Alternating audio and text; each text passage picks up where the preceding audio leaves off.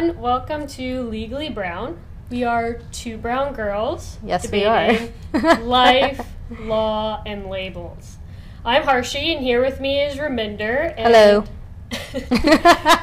We are excited to kick off episode 1. Yeah, this is actually episode 1 redo. Let's be honest about it. Wait, don't tell anyone. I just did. It's okay. If you haven't already, please go check out our introduction trailer to learn a little bit about us. And you can find our host bios at our Instagram page at LegallyBrownCA. So, Raminder. Today, we are going to discuss the label of, quote-unquote, being a lawyer. Yep. The good... We're lawyers. We are lawyers, by the way. And that's why this podcast, part of why this podcast is called Legally Brown, is because we are lawyers. Yeah. I am blonde, though. Oh, that's true. Right? That's kind of weird. Fun fact, I've never seen Legally Blonde in my entire life. And Harshi said she's just never going to watch it so we can keep that narrative alive. So that's okay. I just watched it 2 weeks ago. If someone can give me a good reason why to watch it, then I'll consider it. Well, I think a good reason why not to is now just to say you never watched it. Exactly. Bruisersville. Hashtag Bruisersville. And you'll never understand. And that's okay. I'll just continue to say Bruisersville. Smile. I even made an Indian farmer's meme about that. Okay. Bruisersville. Anyway. Continue, sorry. Smile and nodding. Smile and nodding. Smile and nodding. So being a lawyer. The good, the bad, the ugly, all of it. Yep. Maybe we can start off, Raminder, with you telling our listeners a little bit about what are some positives that come from being labeled a lawyer. Because just background is that I've had so many people in my life that are non-law people that have told me they hate talking to me or arguing with me because of my lawyerly ways, as they say it. But there are some positives. It is what it is, man. Not about the career, but like about the label of being a lawyer. What are some positives? You naturally get... Okay, so first off, Harshi and I didn't do this to get any of these positive labels, let's say. We are passionate about the law. We didn't do it for any money or prestige, but naturally with being a lawyer comes some prestige and privilege. Double-edged sword of being relied on. So it's great to be relied on because people trust what you're saying is at least truthful. If not, you've put some thought into it. You're credible to some degree, you hope. There's probably some lawyers that are not credible. I can name some. But generally, you have some sort of pull, which is nice because you don't have to fight so hard to be heard at times. And so, yeah, like that's nice. But then, like I said, it's a double-edged sword. You have the other side of, you know, you don't want to always be relied on. Sometimes you just want to say something. Like, I think an interesting perspective is, like, when you go from being a lawyer, if you want to get called to the bench and become a judge, of course, to be a judge, you would have had to be a lawyer for at least 10 years in BC. But I think it's interesting because your role completely changes and you become so neutral that you can't really publicly give an opinion about anything because you're supposed to just be this neutral person. And so I've always wanted to be a judge. I still do. I think I'll apply relatively soon. I mean, after my 10 year, I'm not going to wait till I'm 40-year call or anything because that's where I've always seen myself. But the one thing for me that is going to be interesting is I'm so opinionated, right? Like for people that already follow me, I'm so opinionated. I'm literally going to have to go off the grid. And the only person that will hear it is, God willing, have a husband and some kids or some shit. I'm like, fuck, you're so fucking annoying, Mom. Like, go talk to somebody else about it. God willing. God willing, this fucking rate in my life. But generally, I think that's really interesting because all those judges were once lawyers that had, they do still have very strong opinions, but they're not vocal about them, right? Anyway, so I think that's positive. The positives are that the power... That did not sound very positive. No, but the power that comes from speaking your mind as a lawyer, like, you're given the benefit of the doubt. You have clout. People listen to you. They definitely have clout. Respect you. But the other side of the coin is that a huge section of the population thinks we're the devil incarnate. Yeah. And that we're evil and calculating and manipulative, and they always throw that at me every time I'm having some sort of discussion or argument. Sorry, I know what words mean. No, I'm joking. Like, come on. It is, I It's guess. not nice. With the benefit comes this disadvantage. Yeah. That often your reputation precedes you, and with that is good and bad. And so I feel like whenever I'm having a discussion with someone that's a non-law person, again, discussion. So I label it a discussion, and they immediately It's not label. though, because we always. This is the thing. Sorry to interrupt you, but I can't help it. This is why it's gonna be so hard to be a judge. But justice, I should say. I don't want to be a judge. I don't want to be in provincial court. There's a difference, guys. Judge is in the provincial court. Justice is in the Supreme Court. Different types of hearings and matters are heard in different courts. We could talk about that a different day. Just say. But that's why I say I want to be justice. Anywho, oh gosh. So a common pattern will be that Raminder interrupts me and then doesn't know what she was about to say. Oh no! The worst kind of interruption. No, I remember is that we look at, especially as litigators, actually solicitors too. Anyways, as lawyers, we look at words. So that's why it becomes an argument, because what we say is so important. The words we choose and how we're trying to get our point across, they hold value to us, right? Like we don't, or we'll correct ourselves, let's say if it's the wrong word. But like, it's not just like a conversation a lot of the time. You're like, wait, what are you exactly, or for me, what are you saying and what does that mean? And like, what is the interpretation behind that word and what sort of connotation could it have? Like, sometimes when I'm really into something or I really care, not like I don't care about many people, but like if I'm really invested in the person I'm having a conversation with, or they're one of the people that I, let's say, not rely on, but like are my close crew, like I want to know exactly why you're saying something. And so I think that's why maybe people think it's argumentative, because you're trying to like really narrow in on the point first of their point.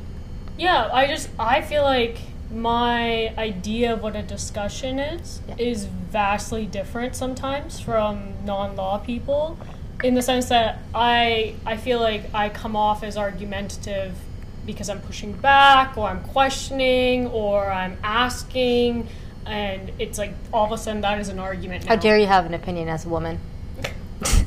Well, these are with women and No, men, I'm joking. to be fair. I'm joking. All these conversations. Yeah. But yeah, like I feel like I have a high tolerance for what is considered a friendly discussion versus other people. Now, I don't see that as a bad thing necessarily. No, I don't either. I feel like it's good for me to be able to listen to you, digest, come back with a logical, reasonable reply, and I feel like that progresses the conversation in like a positive way. Yeah.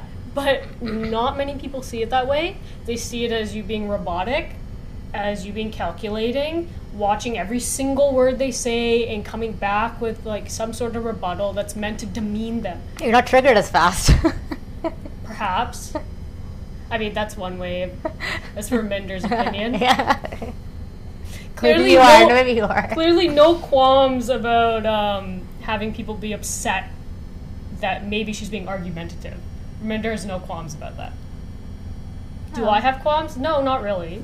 But at the same time, I am becoming more aware that because of this label of being a lawyer, you have to be careful about how you talk to people at all times, because they will start to resent you. Oh, for sure. Like family members, friends, like stop questioning every single thing every single time. But Like, why? stop it. That's what we're paid to do. That's what we're paid to do, but in our personal lives, they're like, you become your Is there a quote-unquote switch? normal. Is there a switch if you're so passionate about your job? If it's inherently who you are, is there a way to turn that off? Well, It's a way to turn that. For me, there's a way to turn that off when I don't give I don't care about the opinion of the person I'm speaking to. I don't see that way of thinking as Clearly part of I didn't my get job. enough sleep. It's not part of my job. That's actually something that is a skill that's built up through law school in my first couple of years of practice. I guess that's what I should mean. It's just job. yeah, it's just it's just like for me, it's just a natural function. Like Right. I don't think twice about. Like I don't like common sense is not so common. Like you like to for us, what's common sense is not common sense for people that aren't in our profession or similar professions or whatever along those lines, and that could go for any sort of field, right? In terms of the vocabulary that we understand or use, or anyway. Yeah, but I will like clap back a bit and say that I understand where these people are coming from. These non-law sure. people in my life that are saying, stop sounding so like robotic, and can you just talk to me like your normal self? And of course our normal selves, quote unquote, has changed because of law school, but at the same time, part of the effectiveness of communication is getting through to the other side. Yeah. So it's actually in my best interest to make sure that what I'm doing or how I'm talking is reaching the other side in a way that makes sense to them, that they respect and respond to. Yeah. So like I do think it's a constant balancing for me. It's not one-sided. I can't just be like, hey, I'm a lawyer, this is how I talk, deal with it. That's not effective. No, it's not, and it's not, and I guess I get that. It's just I agree, because in like on the spiritual side, the empath side, or the work I do on my blog that's not law related, a lot of that is being relatable to the mass audience as a collective, right? Like no one. When it comes to the law stuff I post, I try to break it down into plain English as much as possible without using jargon that, like, the average, not average in a negative way, but the majority of people aren't lawyers out there that are reading it. And so I try to break that all down as much as possible. Like, how, in what terms will they understand exactly what it is, right? Like, if they're going to read the case, they'd be like, no idea what, like, contra preferentum is, or, like, some random shit. And so, and I only know that through, doing insurance litigation. And so... Can you tell our listeners a little bit about what an empath means and, like, your journey a little bit, just so they get to know that side of you? Yeah. It'll be beneficial for those that don't already follow me. So, empath is a word that I use to describe me being a psychic. It's more... it more comes down to...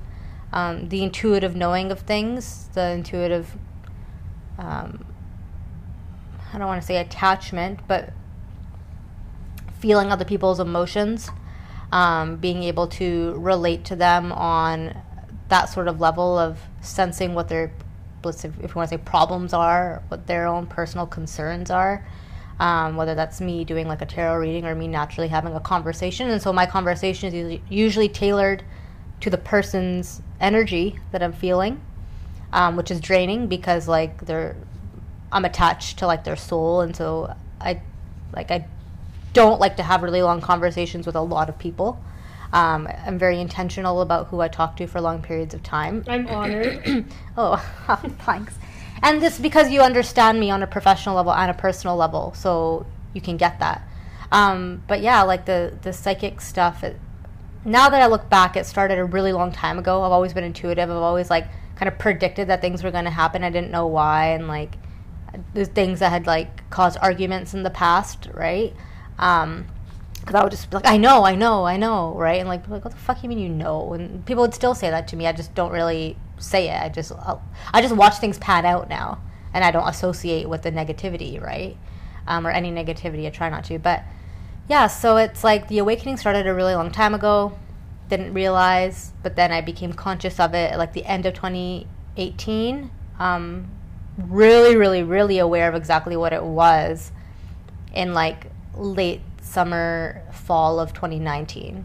And so that was like when I started, what my spiritual healer would say, opening up my gifts, which I was like, what do you mean I have gifts? And so that's when like the reading started, and like it was just a process, and it made sense to a lot of people that are close to me, because they're like, oh yeah, like we could see that, because the conversations I was having were generally always intuitive, or like on the level of giving advice, right? Which is good or bad. I mean, it sucks. It does honestly suck at times, because I don't have that outlet in my life. And so I generally have to go to my spiritual healer to have those combos, because anyways, people aren't really intuitive unless it's somebody, the couple friends in my life that are. Then we'll have those types of combos. But anyway, it's like, it's helped me a lot. It helps in the legal profession to be able to relate to your clients, to know the impact that stuff has on them. Doesn't mean it's not annoying, because some of these people are just so anxious, and then it takes over your day, because, you know, I know why they're anxious and what they think, and like what they think the outcome could be. And so I always try to have that combo of like preemptively knowing what they're going to freak out about, and being like, these are not rational fears in a nicer way.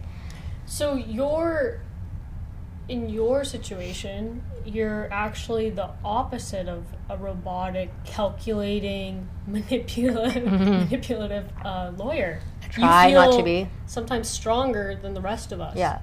Unless like opposing counsel pisses me off. Of course. Then I'll do something that I know that they have the tools to know better. Like that, like you saw that email that time. He still hasn't replied to me, because I told him off, but it's okay. That was my goal. Well, that I guess could lead us into the second question I have for you, something you've been very vocal about, which is the standard that's put on lawyers as advocates. Yeah. To stand up for, in your case, human rights issues and things that are important to progressing humans as a whole and humanity.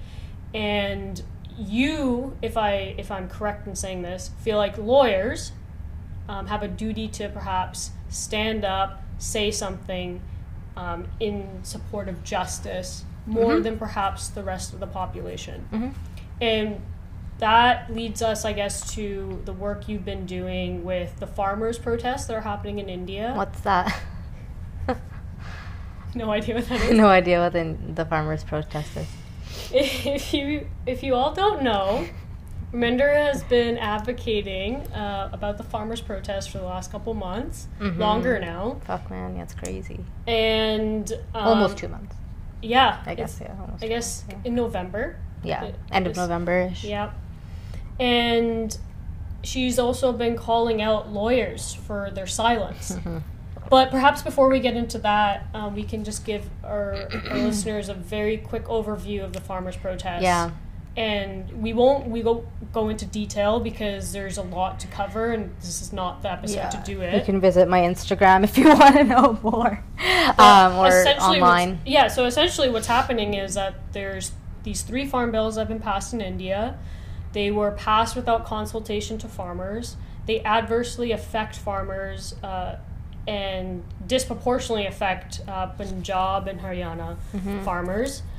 And what's at stake here is their livelihood. Yeah. It's either they're going to have to take on more debt, or they will resort to suicide, which we've seen, unfortunately, so many farmers had to do in order to escape the debt that's over their heads. Yeah.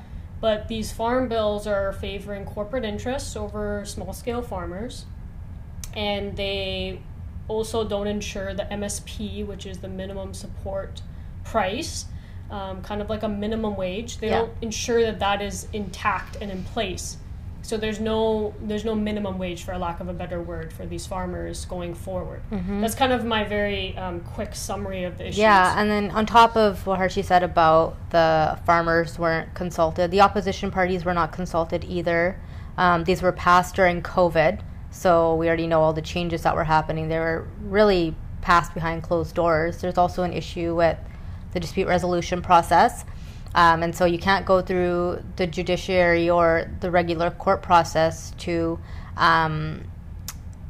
complain, let's say, or say that your rights were not upheld. You have to go through the government, which we will see would likely be, or hopefully not see, but can assume would be the same government that's currently in power, which is a majority nationalistic Hindutva supremacy government. So how is that fair? And so it's a lot. And, you know, on the way to their protest, they walked. Let's say a lot of these farmers walked, you know, they're on their tractors or cars or whatever, you know, up to, let's say, like if you're from BC, the distance of from here to Prince George. A lot of them walked that distance. On the way there, many of these protesters generally were met with tear gas, violence, ditches being, I don't know, like they're dug out to prevent them from going, you know, to Delhi, which is where they're at now on several borders. And so it's an issue. It hasn't been covered in the media. It's been something I'm very passionate about. I've had many heated rants about it, even in the profession, as well as not. And it makes me uncomfortable to have to do those, but I think it's important. And my point to the profession was, and I'm not going to say where I said it, but it was like, you don't know about this most likely, or the depths of it, and that's a problem. How do you not know about the biggest peaceful protest in human history? That's an issue, and I'm pissed off about it, is like basically what I said. I was like, sorry, my rant's over. But then I got like a lot of messages, like a lot, but like from, you know, half the people, because it wasn't a very big crew, saying like, I had no idea that this is exactly what was going on, or I'm so sorry. This is a legal professional meeting. Yes. Right. And saying we didn't know that these are the depths of what's going on. We really feel for you, and like I can understand, you know, because some of these people are in other minority groups, not just visible minority, but other minority groups. And so I was like, yeah, I'll send my video, like my Indian farmer law video for dummies. If you guys want to see that, it's on if you scroll down on my Instagram, RemiHey_. But I was like, oh, I'll send that to them so they can actually see, right, the overlap of all these issues and, you know, the potential of a genocide due to history, patterns of having supremacy government ruling. You know, we've already seen the Sikh genocide in 1984, a natural fear that comes up given that, I mean, it's not, you don't have to be Punjabi or a Sikh to be a farmer. A lot of them just they are. We already know the Indian government is not a fan of Punjabis or Sikhs. If you don't know, Punjabis and Sikhs are the BIPOC of India. Just because everybody there is brown, it doesn't mean that they're all treated equal. There are a lot of different castes, race, religions, a lot of politics, a lot of this greed and corruption in the Indian government. And so it's important to educate yourself on that. And the way I've said that is like, look at Europe. Like, Europe's a country, I mean, small in size, but continent, small in size, but a lot of different countries with different races and religions and treatment. Like an Italian's not going to be treated the same as a German, right? And so just looking at that and understanding that that's a similar kind of thing going on in India in terms of separation and the differences, and then seeing how these laws disproportionately affect that specific class, like you were saying, and what the outcome could be, as a lot of these farmers that are committing suicide and dying are of that ethnicity or, you know, race and or religion. And so as lawyers, coming back to that whole standard, or, you know, if we want to say duty, I mean, we take an oath to uphold the law, to uphold democratic rights. You know, India is a democracy under their constitution. And so it's like, why the fuck does everybody give a shit about what's happening in the States all the time? Like, they don't need our attention. They don't need as much attention as they're getting. They're going to get it from celebrities who have been almost completely fucking silent when it comes to us, have ignored the movement, including brown celebrities. So fuck the white ones, no offense. Like, even brown celebrities are silent. And as lawyers, if, you know, everybody's going to make a comment about BLM, which they should have, which they should continue to do, which they should continue to do for any BIPOC individual or rights or indigenous rights, any rights. It's like, why is this different? Like, you know what I mean? I get that we have a closer relationship with the States. We can see it more. But we also have one of the biggest minority populations of South Asians in Canada, right? Like in BC and Ontario specifically. And many of us are protesting, and many of us have been silenced, censored, shadowed. Like, I don't hashtag anymore. I don't really tag anymore because it doesn't really make a difference. Like, the only way I've been really getting that reach is by people sharing and tagging me, because when I started I was using hashtags at the beginning. So it was like a lot was coming through and people were seeing. And then eventually, like, whatever, this propaganda media, which is a whole other issue that, you know, that causes a shadow banning, and they've been putting like porn under certain hashtags and things like that in order to get the post censored or taken off even at times.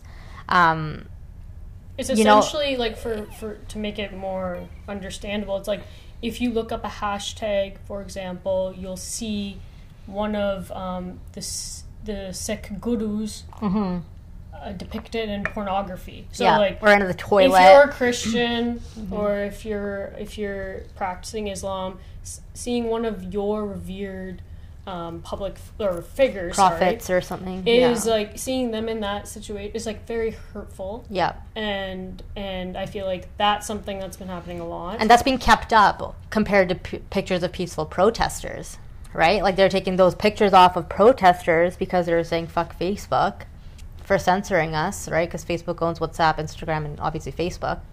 And so those are being kept up. Take off protest pictures that are saying things that are not so, like, I guess, positive about Facebook, WhatsApp, it wasn't even Instagram. Actually fuck Facebook. It was like, I regret buying this t-shirt with the Facebook logo on it. Right, like, so if it has that kind of really, messaging... your dicks, that's why you're mad, Mark Zuckerberg? If Sorry, it has that kind of like, messaging, seriously. they'll take that off. But when you actually report something that has, like, vile pornography, they won't take that off. Pause, sorry, that was a really inappropriate joke. But yeah, no, I don't know if you heard me. I didn't. I'm not going to repeat it. I'm sure I'll hear it back soon enough. But so yeah, no, what exactly. is the standard that you want to hold lawyers to, like, who are listening, I guess? Like, we can't have an impossible standard. We can't say that every single movement that's going on in the world, we expect Canadian lawyers to speak up and, like, say something about it. That's an impossible thing, right? But we don't even do that. It's like, what is different about this protest in your eyes? The size of it, and it doesn't mean like, oh, because it's so big, it's more important. I mean, it's very important. We're in like a revolution overall this last year, including BLM, including what's happening with, you know, more Indigenous rights and stuff, in the legal profession or not. But the gravity of, like, it's like what the outcome could be if there is, let's say, a genocide, or the thing is like every history book, as it should, like, speaks about the Holocaust. How many history books?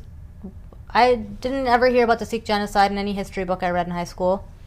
I never heard about it. Everybody knows what the Holocaust is, right? And so numbers are obviously different in terms of the amount of people, but it's like, you know, it's not publicized, or it has not been, and so it's not common sense knowledge to the public to be like, oh, this already happened to these individuals before in their own temple, right?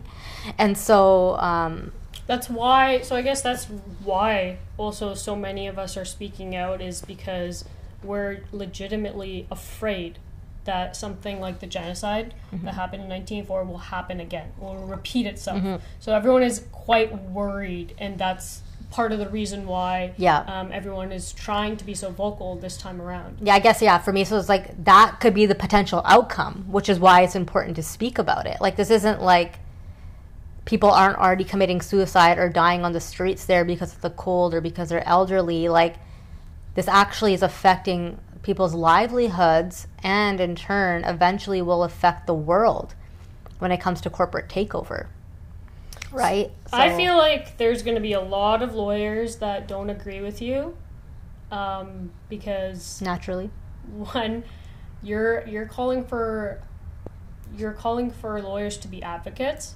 and to not be passive. And naturally, there's going to be people that oppose that and think that's unfair. And a lot of these lawyers talked about BLM. What was the difference? Why were you advocating before? You should advocate. But why? It's because it was everywhere. It's because your celebrities, the celebrities you follow were talking about it. It's because everybody on LinkedIn was posting about it. That gives people relevance, and that's what pisses me off. Well, it's safer to talk about, sexier to talk about. Yeah.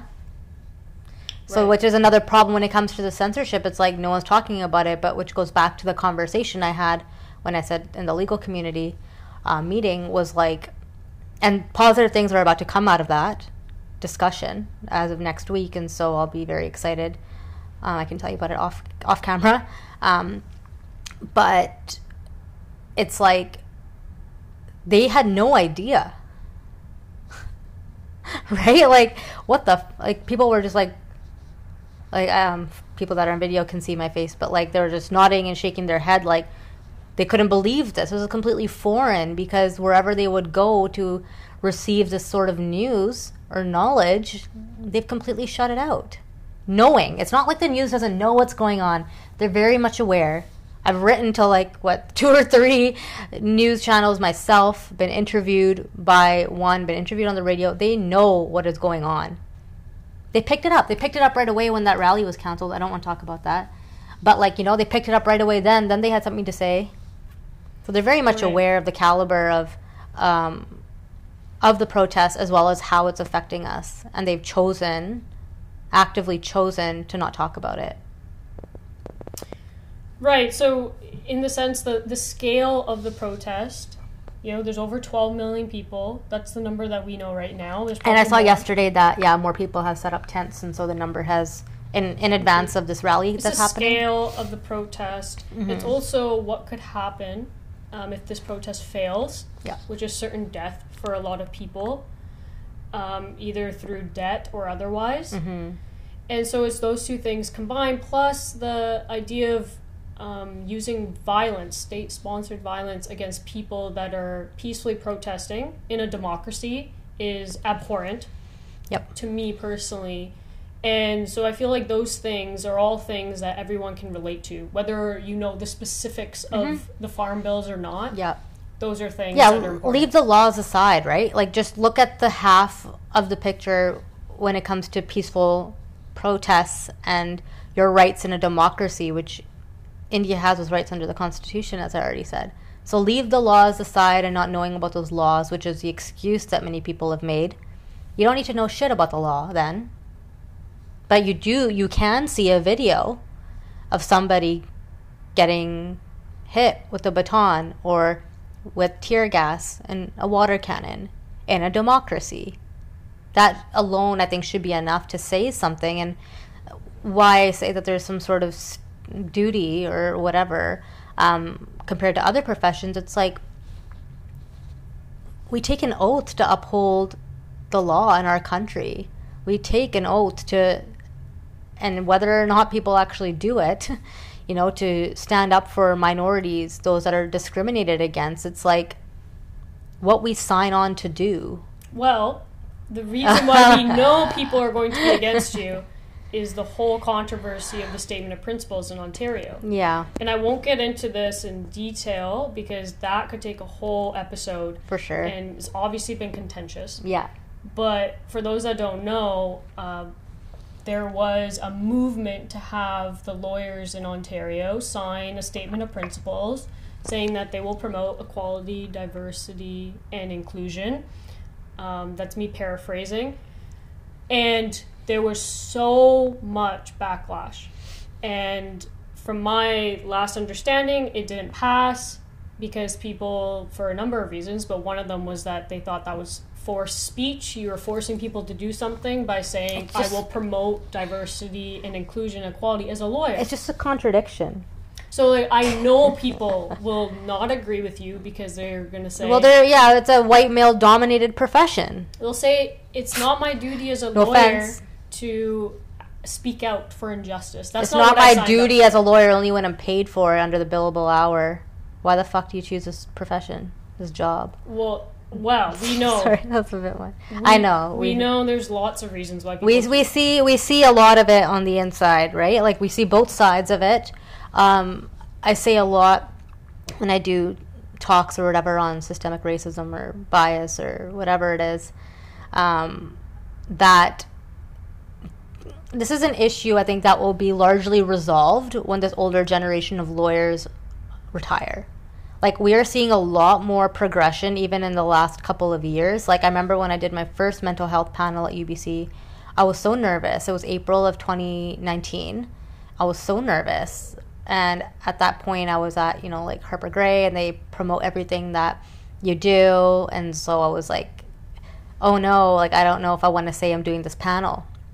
Because mental health in the legal profession was like, ooh, taboo. And like, I've always been really vocal about it. But then I saw even by the end of the year how much it progressed. There's now the mental health task force, you know, Brooke Greenberg, I know Brooke, you know, that's ahead of that. But generally, like, those movements have started. Where they're going to go, we don't know. But it's like, it's not that I've only seen that, the shutdown, let's say, or the hand to your face by white lawyers. It has also come from visible minority lawyers, but due to their oppression.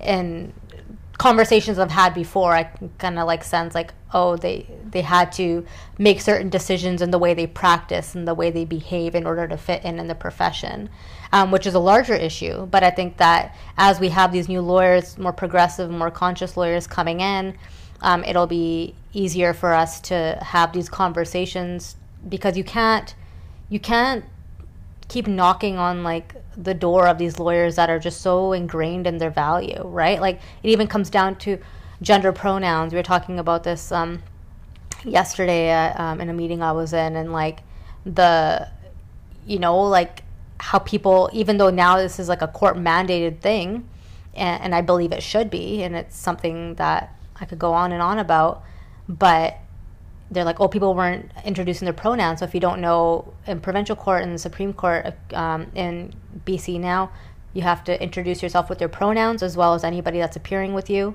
in order to be inclusive, which comes with its own things, right? And so, you know, something like, even like that was like, oh, what do you mean, like, pronoun, right? And like, it's like, why not? And so that's something that we understand.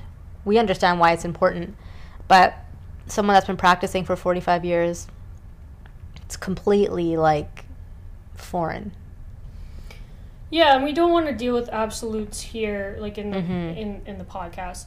I've met people that are of an older generation that always, that's true. Yeah, like surprise me. Yeah, right. Of course, but there is obviously an overwhelming number of people. Yeah.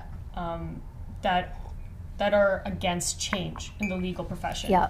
And the example, I guess, of that is in Ontario recently, when people tried to just have a simple statement of promoting diversity and inclusion. That was a big deal. It was a very big deal. And it divided the Law Society of Ontario, the licensees. So yep.